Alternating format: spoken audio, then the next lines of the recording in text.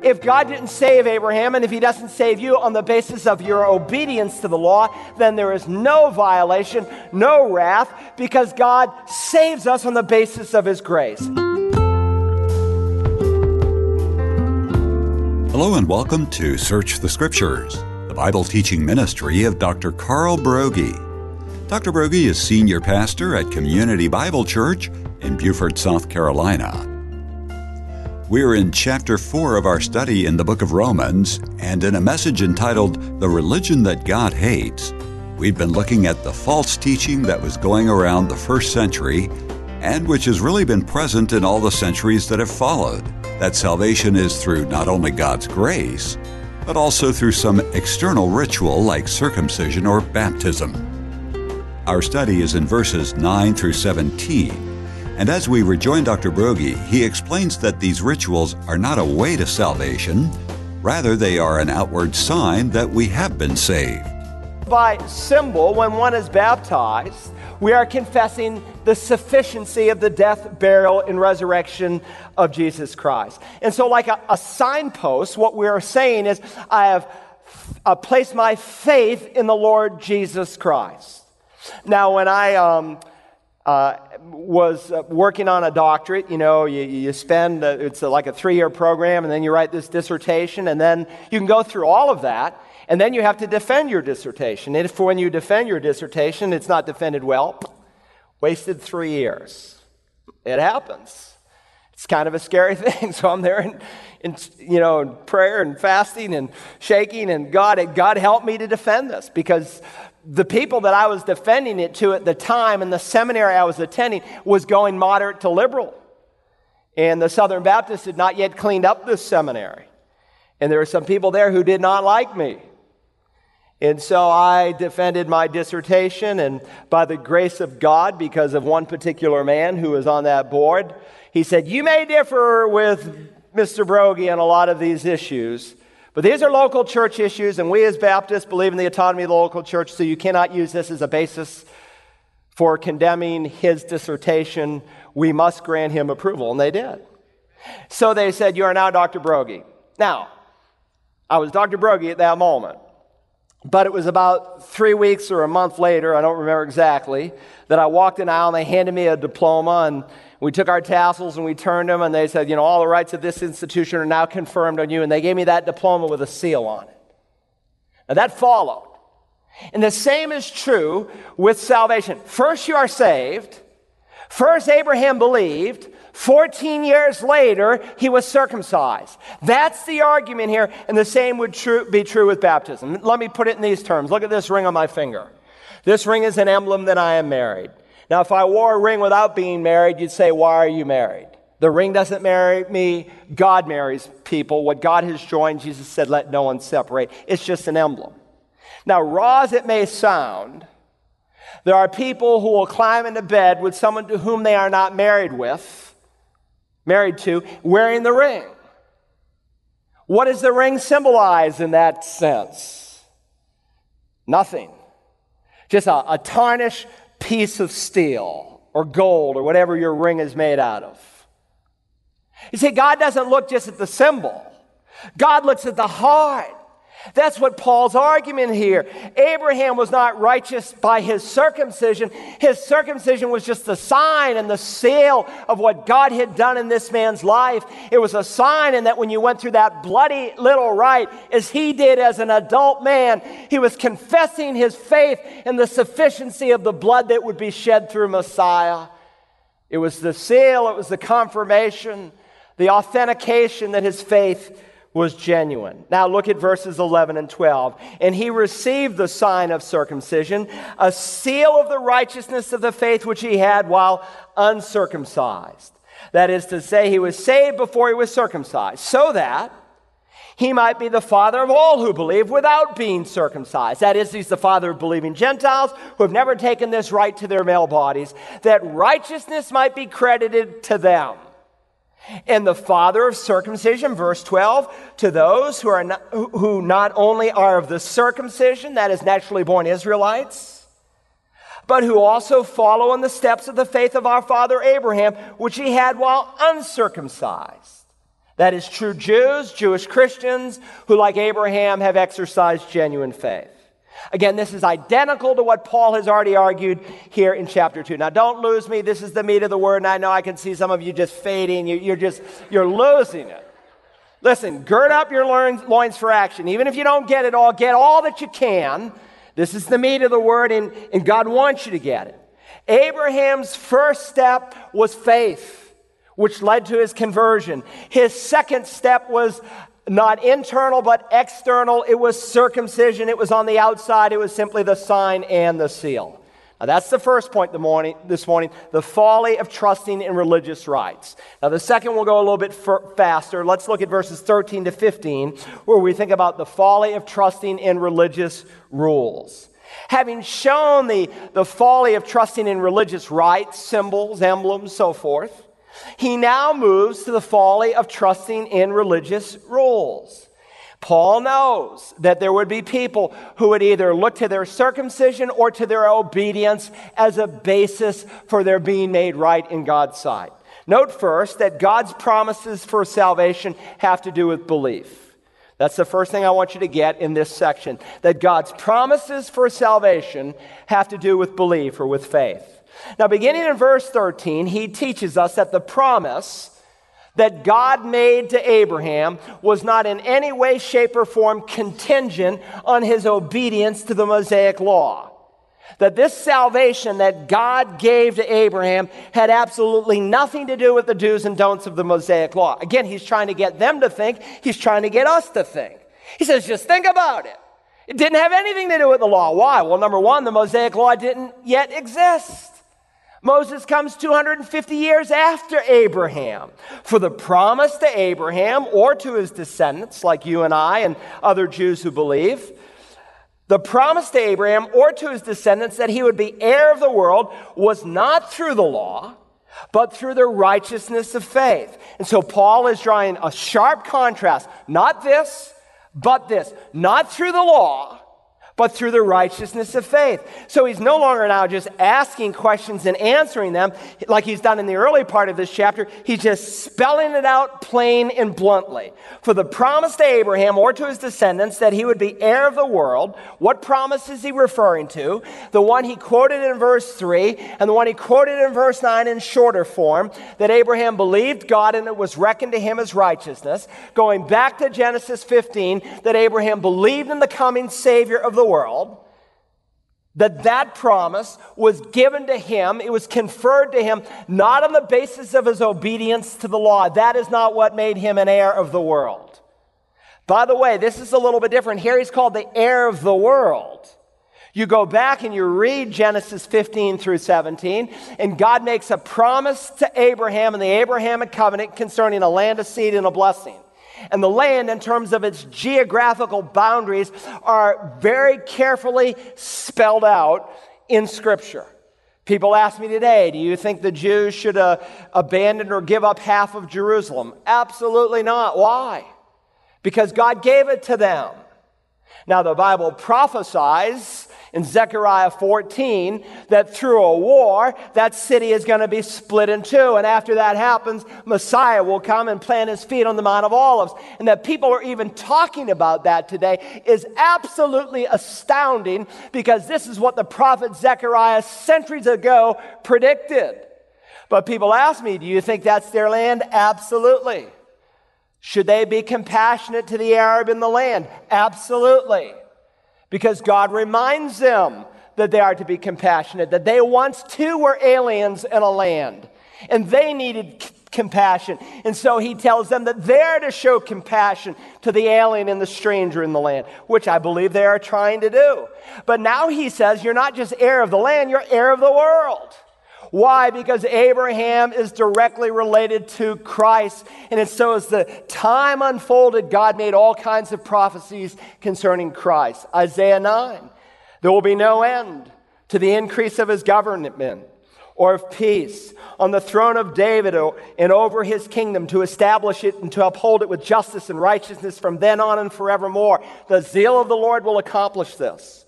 Or in Psalm 2, the Father said of his Son, ask of me, and I will surely give the nations as your inheritance, and the very ends of the earth as your possession.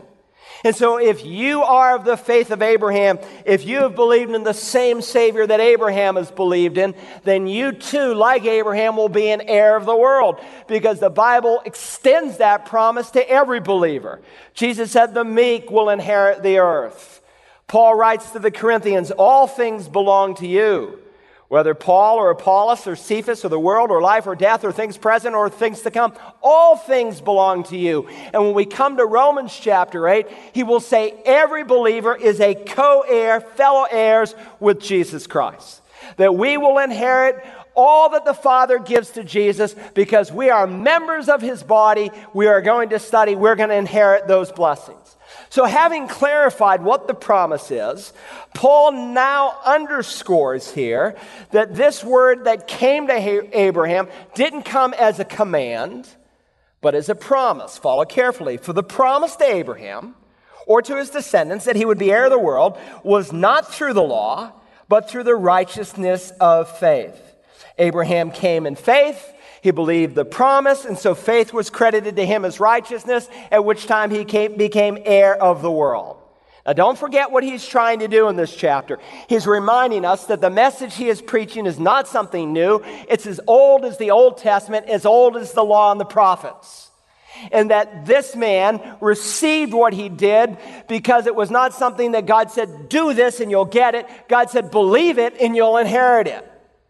And so God's promises come on the basis of faith. Secondly, God's precepts after we're saved have to do with behavior. God's promises for salvation have to do with belief. God's precepts after salvation have to do with behavior. He wants us to understand that the laws of the Mosaic covenant were given to a redeemed people. That they were given to people who had already come to faith in Yahweh. They had already come to believe in the Lord God. That those laws were given not to get them saved, but they were given to teach them how to live, that they might be a witness to the rest of the world. And the same is true under the new covenant.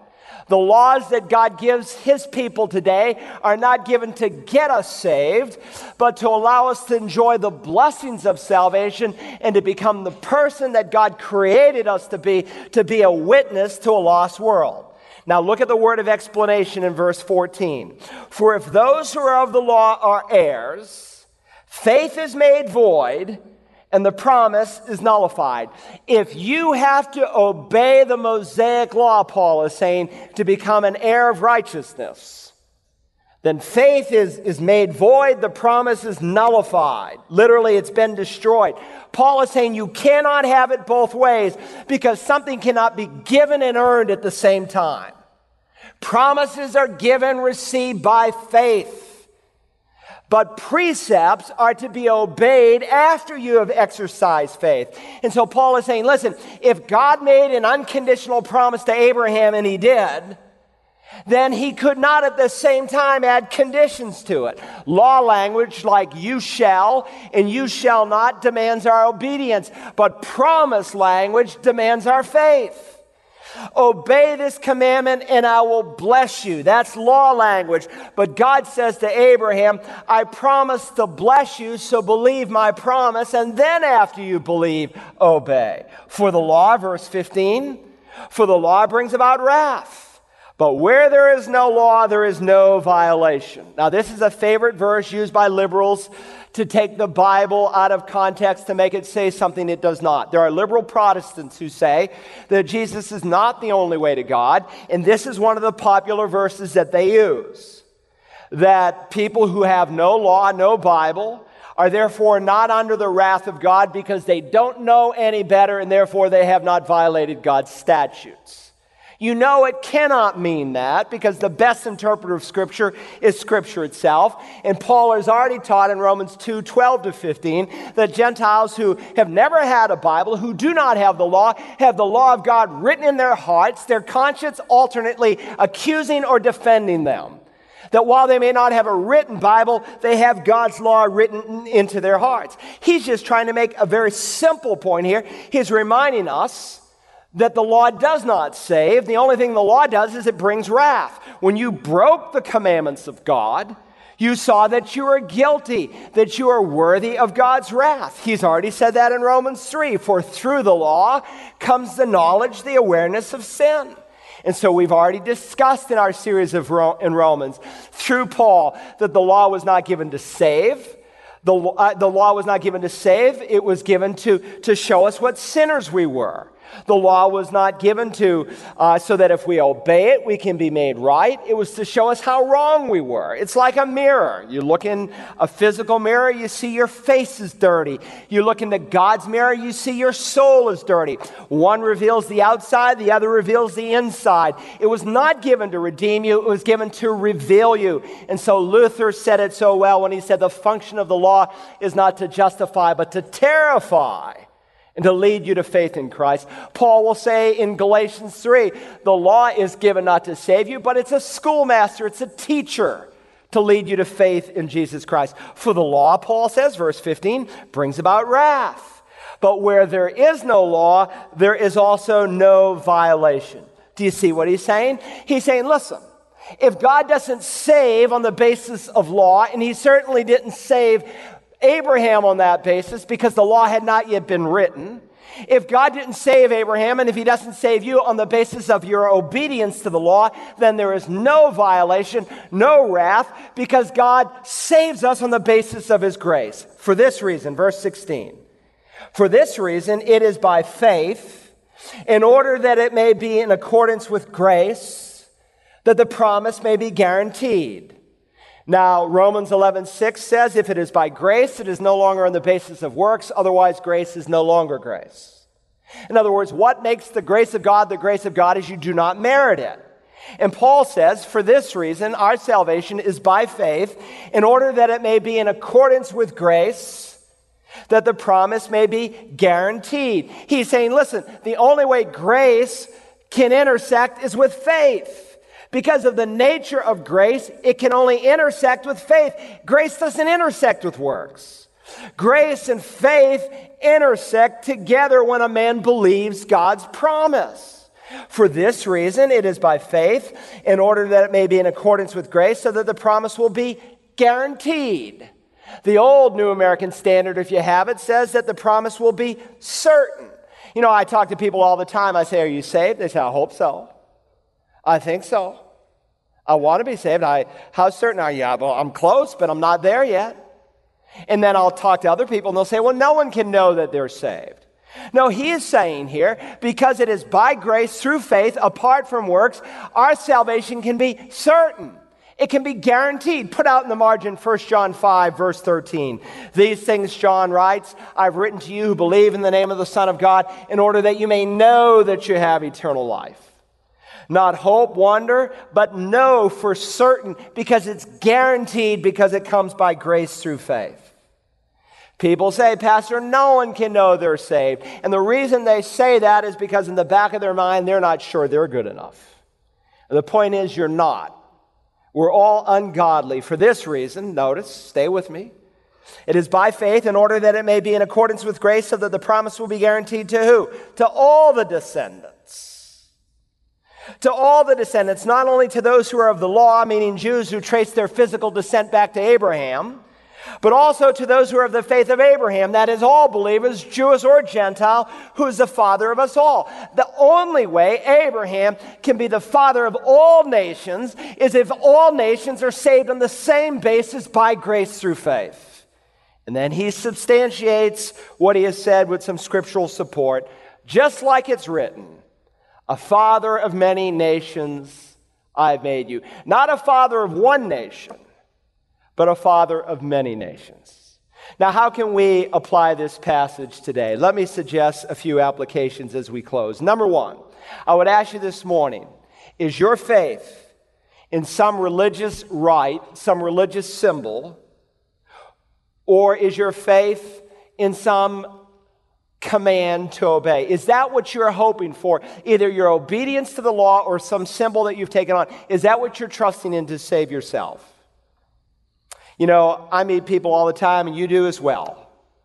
They say, I'm going to heaven because I've been baptized, I've been confirmed, I'm a good father, I'm a good mother, I keep the golden rule, I follow the 10 Commandments, all kinds of things. Listen, there's a way that seems right to a man, but the end thereof is the way of death. And Paul is dealing with Jewish people who had their faith either in baptism or in circumcision or in their obedience to the law, and they had all this outward stuff, but their minds and hearts were a million miles away. And we have not changed in thousands of years. People today who draw confidence in external religion. But Jesus said you must have internal religion. You must be born again. Secondly, not only would I ask, is my faith in something or someone other than Christ, I would ask you this morning, are you sharing with people a religion that God hates? Are you sharing with people a religion that God hates? You see, there's a lot of people who think as long as you have some religion, everything's fine. You meet people like that, right?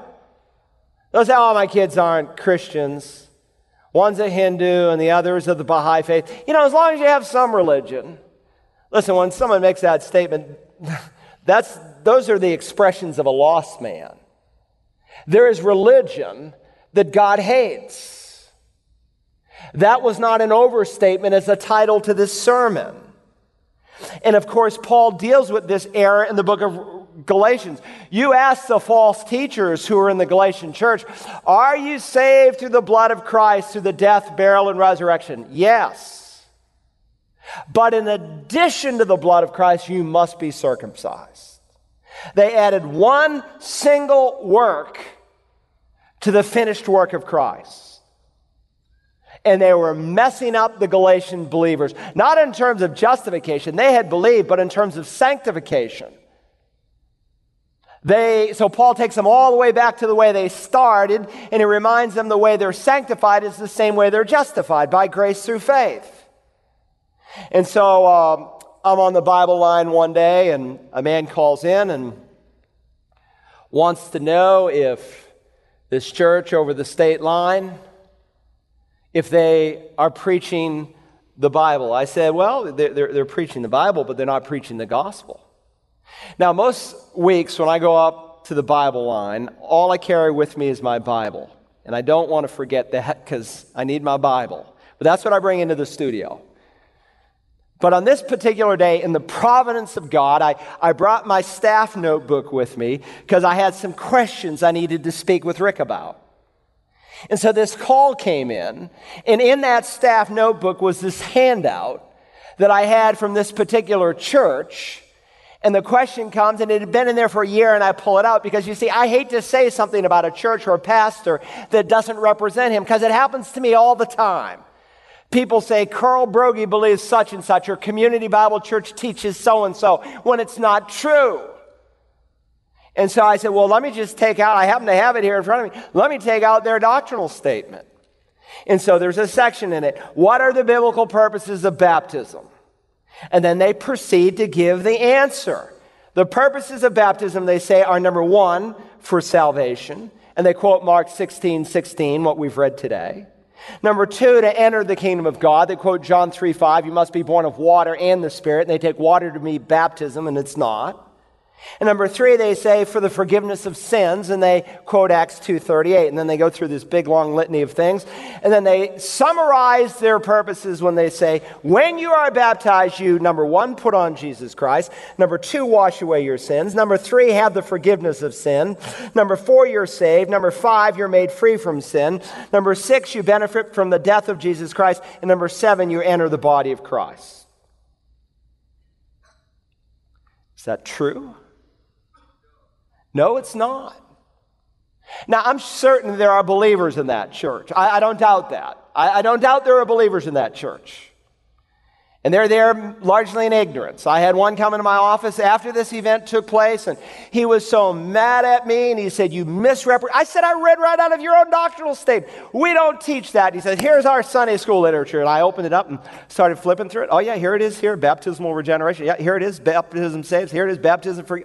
I didn't know that was in there. Now, there are believers in that church who are misinformed. But if you believe that doctrinal statement that they teach, what I'm talking about is what we're talking about today is not what God has said. This is what God is saying. Because this is an error prevalent. I was at your dad's funeral and at that reception, and a man came up to me from the Church of Christ, and he's filled with questions, and he wants to know why I don't believe baptism saves. And Anthony, I told him we'd get together and we'd speak with him. Paul says to the Galatians, I'm amazed that you're so quickly deserting him who called you by his grace. And of course, in the context of the book, he's speaking in reference to their sanctification. They knew what the gospel was, so he takes them all the way back to justification. He says, listen, if an angel from heaven comes and preaches to you a gospel different from the one that I have preached, let him be accursed. I say again now, as I've said before, if anyone comes, any man is preaching to you a gospel contrary to the one which we have preached, let him be anathema. Let him be accursed. It's a very strong word. You could paraphrase it. Let him be damned to hell. Why? Because it's religion that God hates. Because God loves the salvation of souls. And God hates a way of salvation that is different from his way of salvation, because no one can come to the Father but through the Son. So what are you relying on today? And are you preaching a religion that God hates? It doesn't matter what you think. What matters is, what does the Scripture say? Now, our Father, I know this has been a challenging passage for us today, but help us to understand not only what it says in its original context, but how you would help us to apply it today. I pray today for someone here who has put their faith in baptism, in confirmation, in membership, in something other than the death, burial, and resurrection of Christ. Help them today to see that the doctrine of grace does not frustrate, but it releases and brings us great freedom. Freedom to know that we are accepted, and freedom now to obey and to live our lives out of gratitude. God, help someone in simple faith today to say, Lord Jesus, save me. And we ask this in Jesus' name and for his glory. Amen. To listen again to today's study entitled The Religion That God Hates, use the Search the Scriptures app for smartphones and tablets, or visit us online at searchthescriptures.org. You can also order a CD or DVD copy by calling 877-787-7478 and requesting program ROM19. And be sure to get information on our upcoming Search the Scriptures trip to Israel, May 11th through the 22nd. Dr. Broggi will be taking a number of STS listeners on an amazing trip through the Holy Land. All the details are online at stsisraeltour.com. Tomorrow we begin a look at the faith of Father Abraham, part of our ongoing study in Romans. Join us then as we search the Scriptures.